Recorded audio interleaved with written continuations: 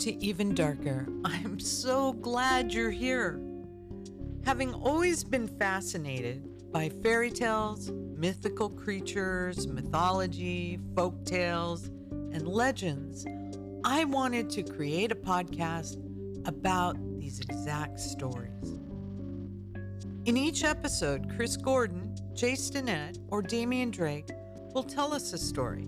Then I, Regina Drake, will review the points of the story I found most interesting, shocking, or downright unforgivable. Allow me to show you the origins of things even darker. Take heed, these are in the original early content, not the Big Mouse versions. No shade on him, but this is not for the young.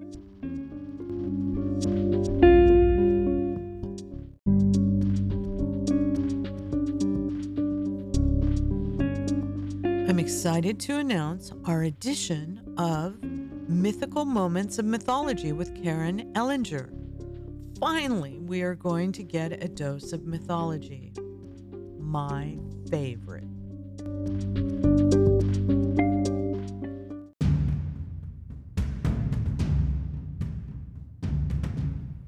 For our 29th episode, we will start with a fairy tale called The 12 Months.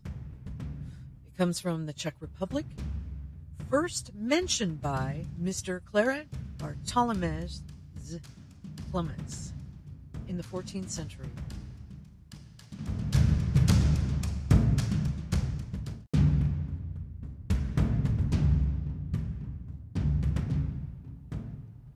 And now for our story.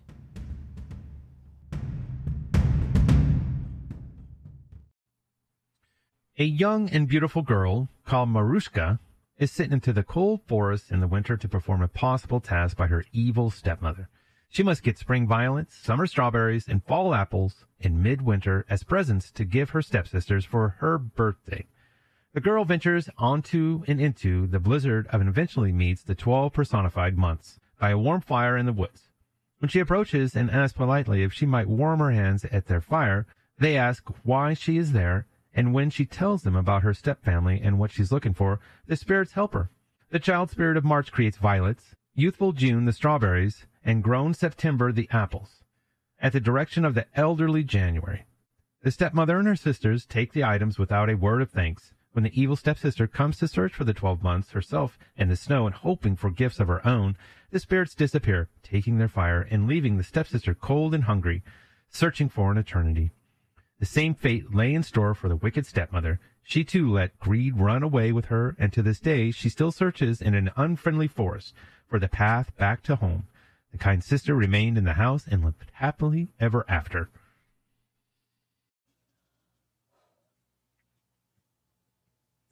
The story we just heard is a Slavic fairy tale. Mr. Claret, blah blah, I don't want to murder his name a second time, was a Czech writer, scholar, physician, lexicographer, canon of St. Vitus Cathedral in Prague, and a master of the Uni of Prague during the 14th century. Quite the overachiever. Lexicographer is a person who compiles dictionaries. Anyway, this scholar was the first to mention the fairy tale as a preaching exemplum. A quote about the story I found is as follows. Slovene midwinter, deities, and personifications of days in the yearly work and life cycles. It was collected later by a famous Czech writer by the name of Božena Němcová. This fairy tale has been adapted to film and stolen by Russians who changed the characters. Surprise, surprise, to a young girl of nobility and a Russian soldier. Evil stepmothers and evil stepsisters. Easy targets. Especially since we found out that in the original form, it is often the mother or father that was later to be replaced by the step-parent. Greed. So often the takedown for these evildoers. Searching for eternity? Wow, in a blizzard no less. Oh. Notice Marushka lived alone after this ordeal, happily ever after. The moral? I think it's manners can save your life. I chose a short synopsis for our lead story due to our even darker story being a bit long. Sorry, Damien. I think you'll agree it's too good to edit down. Be warned, this fairy tale is action-packed with gruesome fights.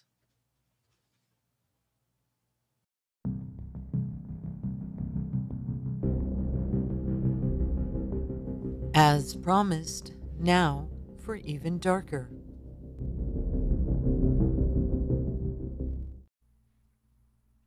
The widow gave birth to twin girls on the night she was told of her husband's death. She screamed and kicked and called out for him, even though she knew he was dead, till finally, with one great push, gave birth to a little girl. She held the screaming infant in her arms, but as she looked upon it closer in the lamplight, she wept and cried and beat her chest, for the babe had been born with a hunchback and a great long teeth and narrow eyes slitted like a snake.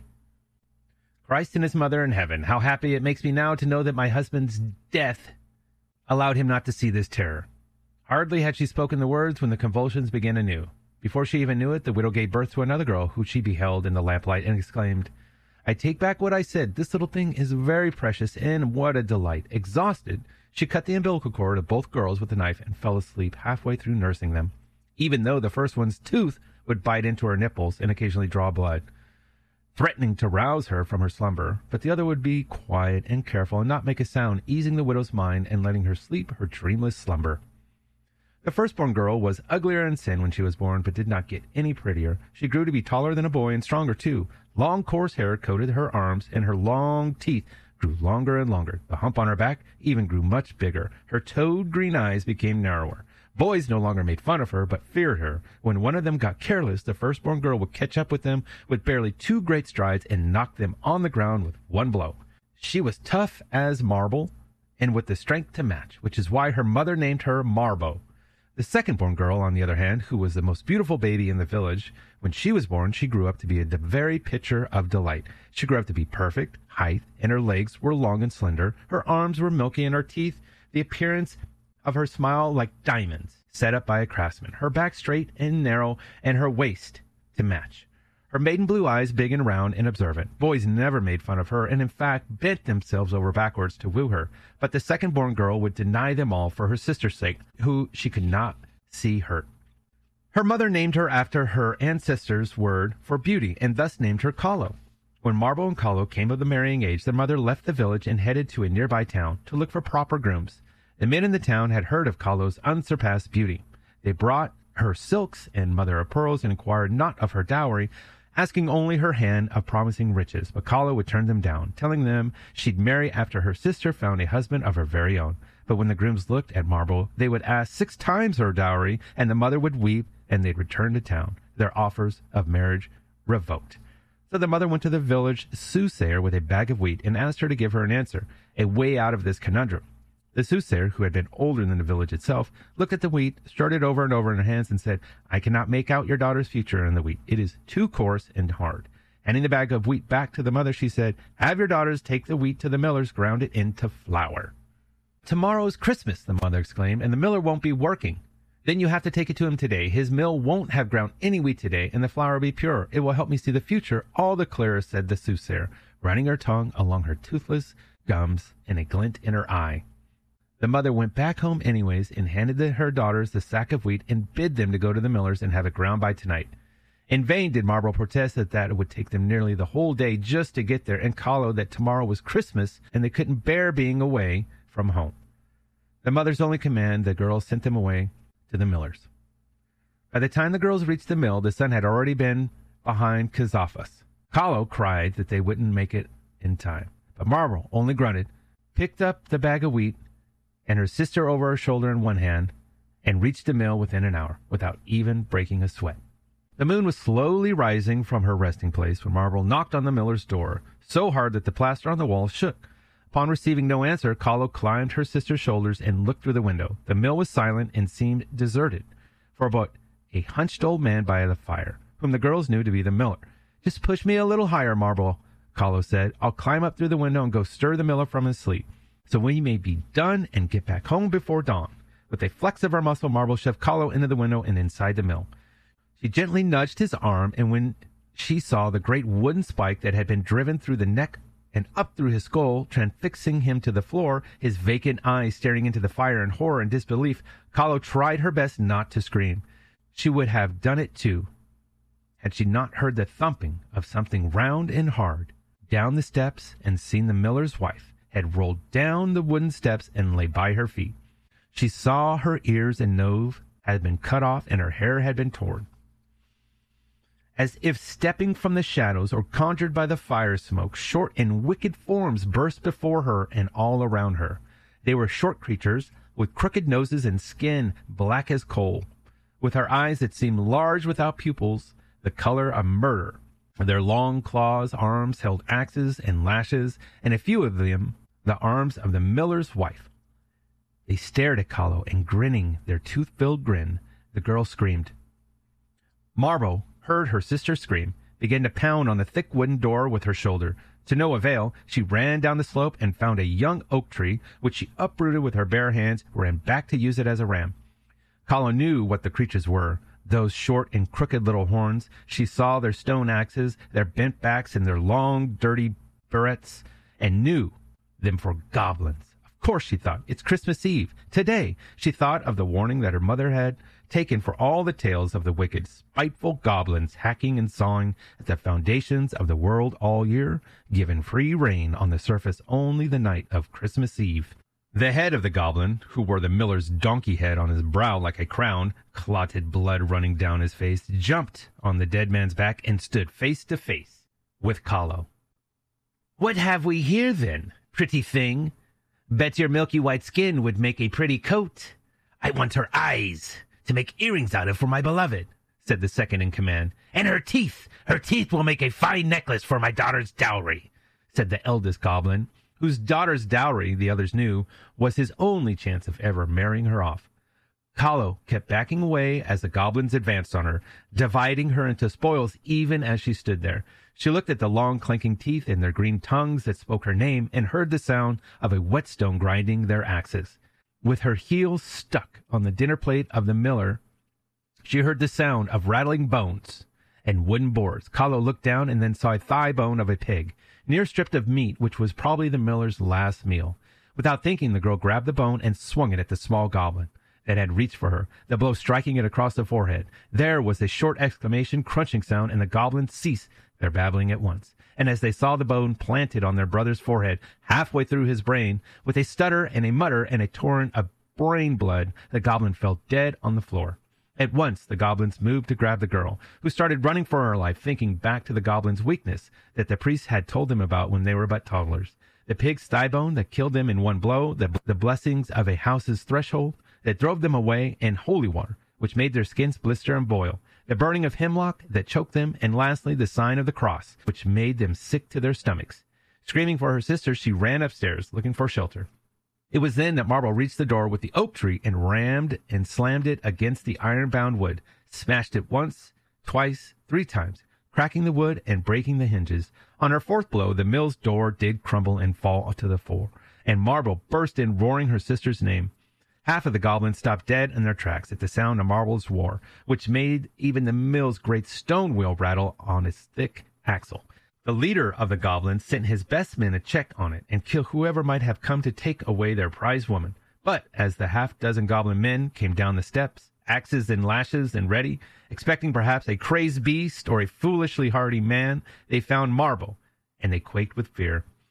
The bravest among them charged her, axe in hand, but the girl grabbed his arm, stomping him mid-blow, bringing the axe down on his head again and again and again. They heard the crunch of his skull and the crack of his bones, and they would have fallen back had not the second in command lashed at them and screamed, howling. The goblins fell on Marble and grabbed her arms, bit her legs, and ripped at her dress. But the girl, who was stronger than an ox, tossed them off like they were rag dolls.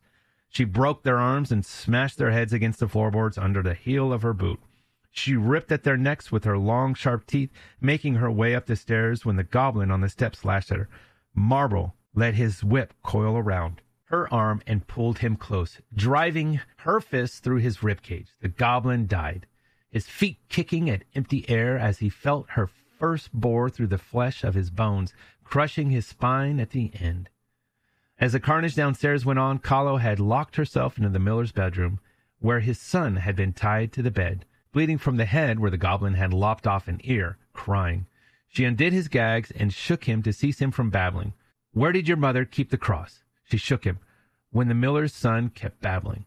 She struck him across the face and asked again, "You will not die tonight. Neither will I. Where did your mother keep the cross?" The miller's son pointed with his chin at the chest of the foot of the bed. Kahlo reached in and saw it was locked. Panic settled in as she tried to pry the lid open. Even as the goblins are hacking at the door, breaking through the wood, Kahlo stopped, then trying to gather her thoughts over the screaming and babbling and the weeping. It was then that the moon shone through the bedroom window, making the shadows grow long, and Kahlo found the answer in her trouble. She ran back and grabbed the miller's son again and shook him from his mother's bedside.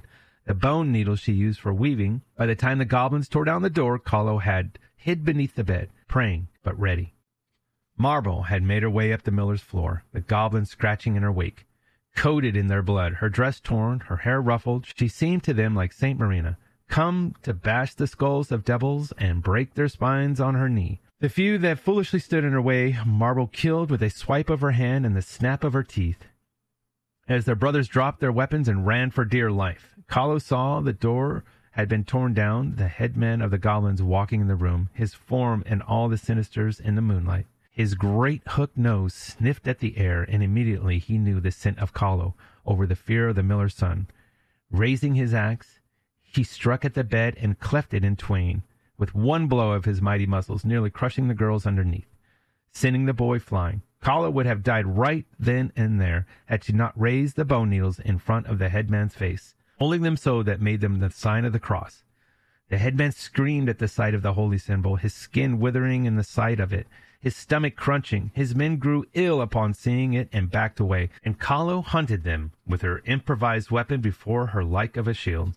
They ran, the headman and his chosen men, when they fell on Marble, who had reached the miller's bedroom, a trail of gore and broken bodies in her wake, finding himself between the symbol of his enemy and Marble.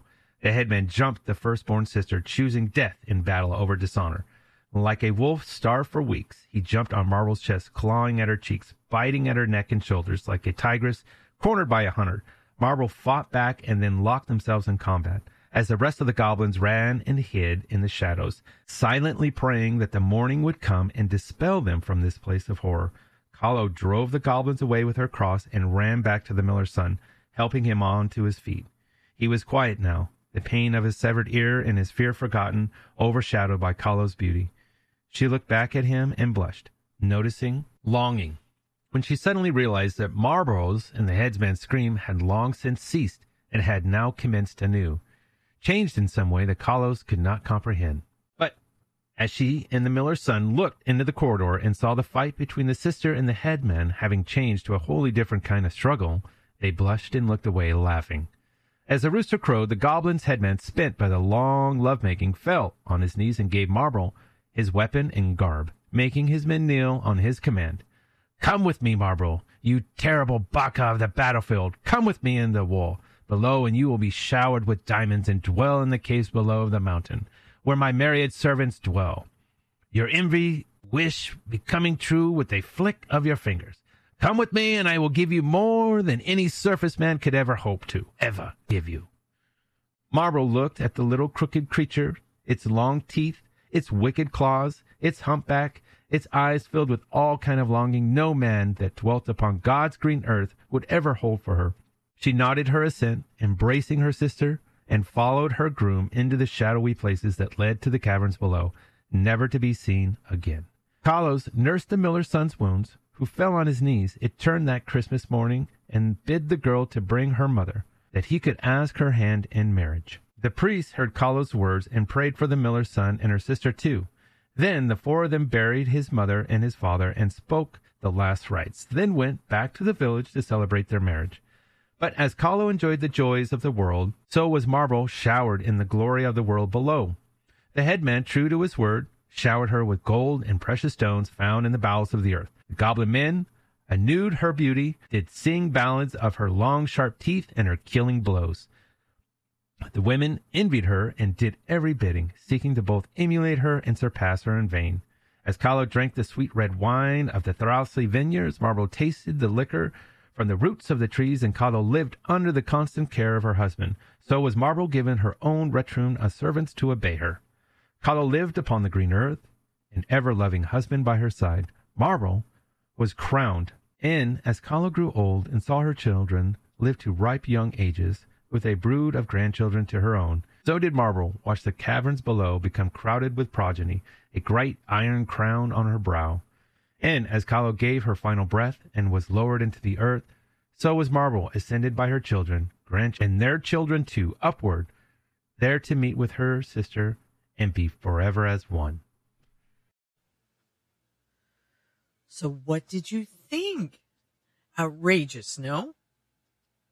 As we know from the story, Calacanceros live beneath the ground, but the bastards are trying to chop down the tree that holds up the earth. However, according to folklore, when they are about to see the final part, Christmas dawns, and they are able to come to the surface. They forget about the tree, and they come up above ground to bring trouble to mortals. Finally, on Epiphany, January 6th, the sun starts to move again, and they must return underground to continue their sawing. They see that during their absence, the world tree has healed itself, so they must start working all over again. This is believed to occur annually. God help us if they ever get organized. Well, here's some more information on I'm just going to call them goblins from now on. On the goblin appearance, which varies from region to region. Some have animal parts, such as hairy bodies, horse legs, or boar's tusks. Some are enormous, others diminutive, or as small humans with a horrible odor. Predominantly male, often with protruding sexual characteristics, the Greeks imagined them as tall, black, and hairy, with burning red eyes, goats or donkey ears, monkeys' arms, tongues that hung out, and heads that were huge. Humanoids apart from their black long tails. Now we know. This is why Marlborough was considered such a beauty to these goblins. Protection against these guys. Some cultures throw lokiments, pronouncing that horribly. It is a donut-like dessert filled with syrup, along with some sausages, onto the roof. And then they sing a specific song. Sorry, I didn't find the song. The plan is that the goblins will eat these things and then leave. There are other protections, but check this out. Some leave a fire burning all night long so that the goblins can't enter through the chimney. People would burn the Yule log for the duration of the 12 days. I will never look at the Yule log the same. Also, some mark their doors with a black cross on Christmas Eve and burn incense. According to legend, any child born the 12 days of Christmas was in danger of transforming into a goblin. To prevent this transformation, you had to bind the baby with tresses of garlic or straw, or you could choose to singe the baby's toenails. Calacanceros seems to express the collective sense for the Irish word for leprechaun and the English word of gnome and goblin. Finally, the not-so-attractive win the day, being our heroine and the queen in the end, right? I mean, she is wearing a crown, and everyone wanted to be her. Now that's a happy ending for all, except the people who were murdered. Oops.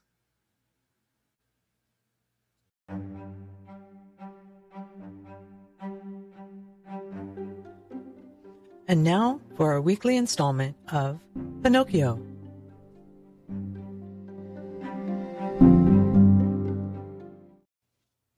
The Return of Pinocchio. Let's review. When we last left Pinocchio, he was trying to find his way back to the Blue Fairy. He had an epiphany. Disobedience equals unhappiness. And then he came across that snake that was blocking the path. Remember, smoke was coming out of its tail, and it had red eyes. It was immense. Well, and Pinocchio, of course, becomes impatient, and then he ends up getting stuck in the mud head first, and the serpent laughs himself to death. Next, Pinocchio gets caught in the farmer's trap. If the recap wasn't thorough enough for you, refer to episode 25 for the complete chapter 20 of Pinocchio. Chapter 21. Pinocchio is caught by a farmer who uses him as a watchdog for his chicken coop. Pinocchio, as you may well imagine, began to scream and weep and beg, but all of this was of no use, for no houses were to be seen and not a soul passed by on the road. Night came on. A little because of the sharp pain in his leg, a little because of the fright at finding himself alone in the darkness of the field, the marionette was about to faint when he saw a tiny glowworm flickering by. He called to her and said, "Dear little glowworm, will you set me free?" "Poor little fellow," replied the glowworm, stopping to look at him with pity. "How came you to be caught in this trap?" "I set into this lonely field to take a few grapes and—" "Are the grapes yours?" "No." "Who has taught you to take things that do not belong to you?" "I was hungry." "Hunger, my boy, is no reason for taking something which belongs to another." It's true, said Pinocchio in tears. I won't do it again." Just then, the conversation was interrupted by approaching footsteps. It was the owner of the field, who was coming on tiptoes to see if, by chance, he'd caught the weasels which had been eating his chickens. Great was his surprise when, on holding up his lanterns, he saw that instead of a weasel, he'd caught a boy. "Ah, you little thief," said the farmer in an angry voice. "So you're the one who steals my chickens." "Not I, no," cried Pinocchio, sobbing bitterly. "I came here only for a very few grapes." "He who steals my grapes may easily steal chickens also. Take my word for it, I'll give you a lesson you'll remember for a long while." He opened the trap, grabbed the marionette by the collar, and carried him to the house as if he were a puppy. When he reached the yard in front of the house, he flung him to the ground, put a foot on his neck, and said to him roughly, "It's late now, and it's time for bed. Tomorrow we'll settle matters. In the meantime, since my watchdog died today, you may take his place and guard my henhouse." No sooner said than done. He slipped a dog collar around Pinocchio's neck and tightened it so that it would not come off. A long iron chain was tied to the collar. The other end of the chain was nailed to a wall. "If tonight it should happen to rain," said the farmer, "you can sleep in that little doghouse nearby, where you will find plenty of straw for a soft bed. It's been Melampo's bed for 3 years and will be good enough for you. And if by any chance any thieves should come, be sure to bark." After that last warning, the farmer went into the house and closed the door and barred it. Poor Pinocchio, huddled close to the doghouse, more dead than alive from cold, hunger, and fright. Now and again he pulled and tugged at the collar, which nearly choked him, and cried out in a weak voice, "I deserve it. You deserve it. I've been nothing but a truant and a vagabond. I've never obeyed anyone, and I've always done as I pleased. If I were only like so many others and had studied and worked and stayed with my poor old father, I should not find myself here now in this field, in the darkness, taking the place of a farmer's watchdog. Oh, if only I could start all over again. But what's done is done. It can't be undone. I must be patient." After this little sermon to himself, which came from the very depths of his heart, Pinocchio went into the doghouse and fell asleep.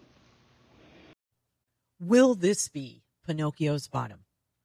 I mean, please, this guy. Oh, a dog collar. No, And it could have been so much worse. And what happened to the glowworm? I thought the glowworm was going to come through. Oh, I'm so glad Pinocchio's back. And I look forward to what happens next week.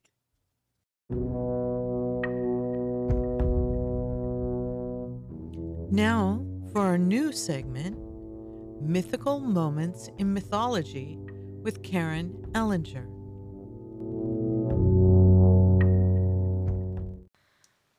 Basilisk, king serpent, the mythical snake of the poisonous glance, is listed as a real creature in European bestiaries up to the 18th century. The basilisk is called king because it is reputed to have on its head a crown-shaped crest. If the basilisk has features of a rooster, it is known as a cockatrice. A basilisk is hatched by a cockerel from the egg of a serpent or a toad, while the cockatrice is hatched from the cockerel's egg incubated by a toad or serpent. The cockatrice can also result from a hen's egg being left on a hill and incubated by a toad. Still, the original version of the basilisk remains that of a giant snake, or like a being with the body of a snake and the head, wings, and legs of a rooster. This terrifying beast is known for killing its victims with its gaze. In some versions of the myth, it has the ability to breathe fire. The basilisk can only be a male, for it must have the most proper receptacle of venom and destructive qualities. It is also said to be so evil that when it cannot petrify animals, it turns to plants, withering them anywhere it goes. Like the Gorgon head, whose glance was equally poisonous, the basilisk was closely linked with women's menstrual blood. As the serpent-haired Gorgon head represented women's wise blood and guarded menstrual mysteries that men were forbidden to behold, so there was a popular medieval belief that a hair taken from the head of a menstruating woman and buried in the earth would turn into a serpent or basilisk. Superstitious Fold supposed that all the serpents on the Gorgon's head were basilisks, which derived their evil eyes from her own deadly glance. One of the earliest accounts of the basilisk comes from Pliny the Elder's Natural History, written in roughly 79 AD. It is produced in the province of Cyrene in North Africa. Being not more than 12 fingers in length, it has a white spot on the head, strongly resembling a sort of diadem. When it hisses, all the other serpents fly from it, and it does not advance its body like the others by a succession of folds, but moves along upright and erect upon the middle. It destroys all shrubs, not only by its contact, but those even that it has breathed upon. It burns up all the grass too, and it breaks the stones, so tremendous is its nauseous influence. It was formerly a general belief that if a man on horseback killed one of these animals with a spear, the poison would run up the weapon and kill not only the rider, but the horse as well. The basilisk's venom is so strong that upon drinking from a well, the water remains polluted for centuries, bringing death to anyone drinking it.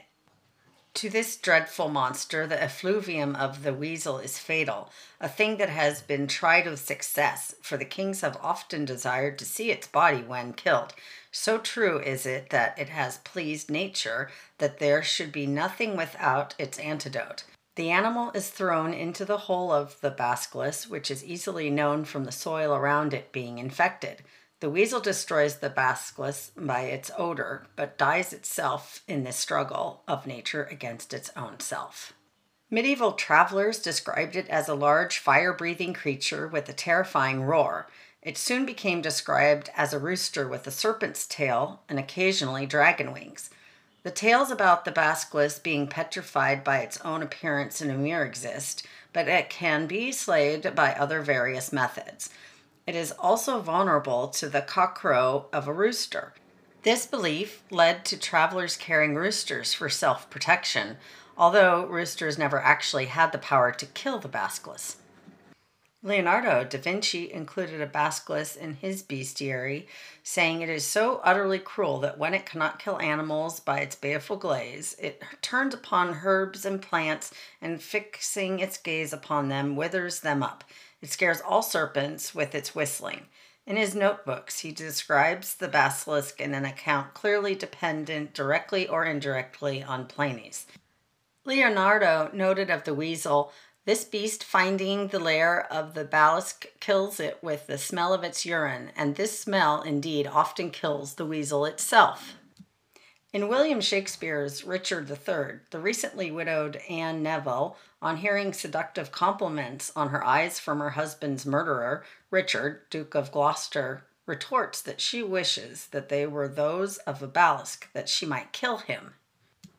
In Act 2, Scene 4 of Shakespeare's Cymbeline, a character says about a ring, "It is a basilisk unto mine eye, kills me to look on't." Bram Stoker alludes to the creature in Chapter 4 of his 1897 novel Dracula, when Jonathan Harker encounters the vampire Count Dracula sleeping in his crypt and makes a futile attempt to destroy him. "A terrible desire came upon me to rid the world of such a monster. There was no lethal weapon at hand, but I seized a shovel which the workmen had been using to fill the cases, and lifting it high, struck with the edge downward at the hateful face. But as I did so, the head turned and the eyes fell upon me with all their blaze of basilisk horror. The sight seemed to paralyze me, and the shovel turned in my hand and glanced from the face, merely making a deep gash above the forehead." The end. Well, this is no Harry Potter basilisk. Menstrual mysteries? The only mystery around my house was whether my family would survive. I even gave a goog of Wise Blood. Nothing. Just the book and the film. That this monster is real and moves upright, that is the stuff of nightmares. The basilisk wipes out shrubbery. Really quite amazing. And who are you going to call? A weasel. I guess it makes sense that the creature that emits or oozes such toxic poison would be killed through scent. Fascinating. You did it again, Karen. Entertained, scared, and educated me.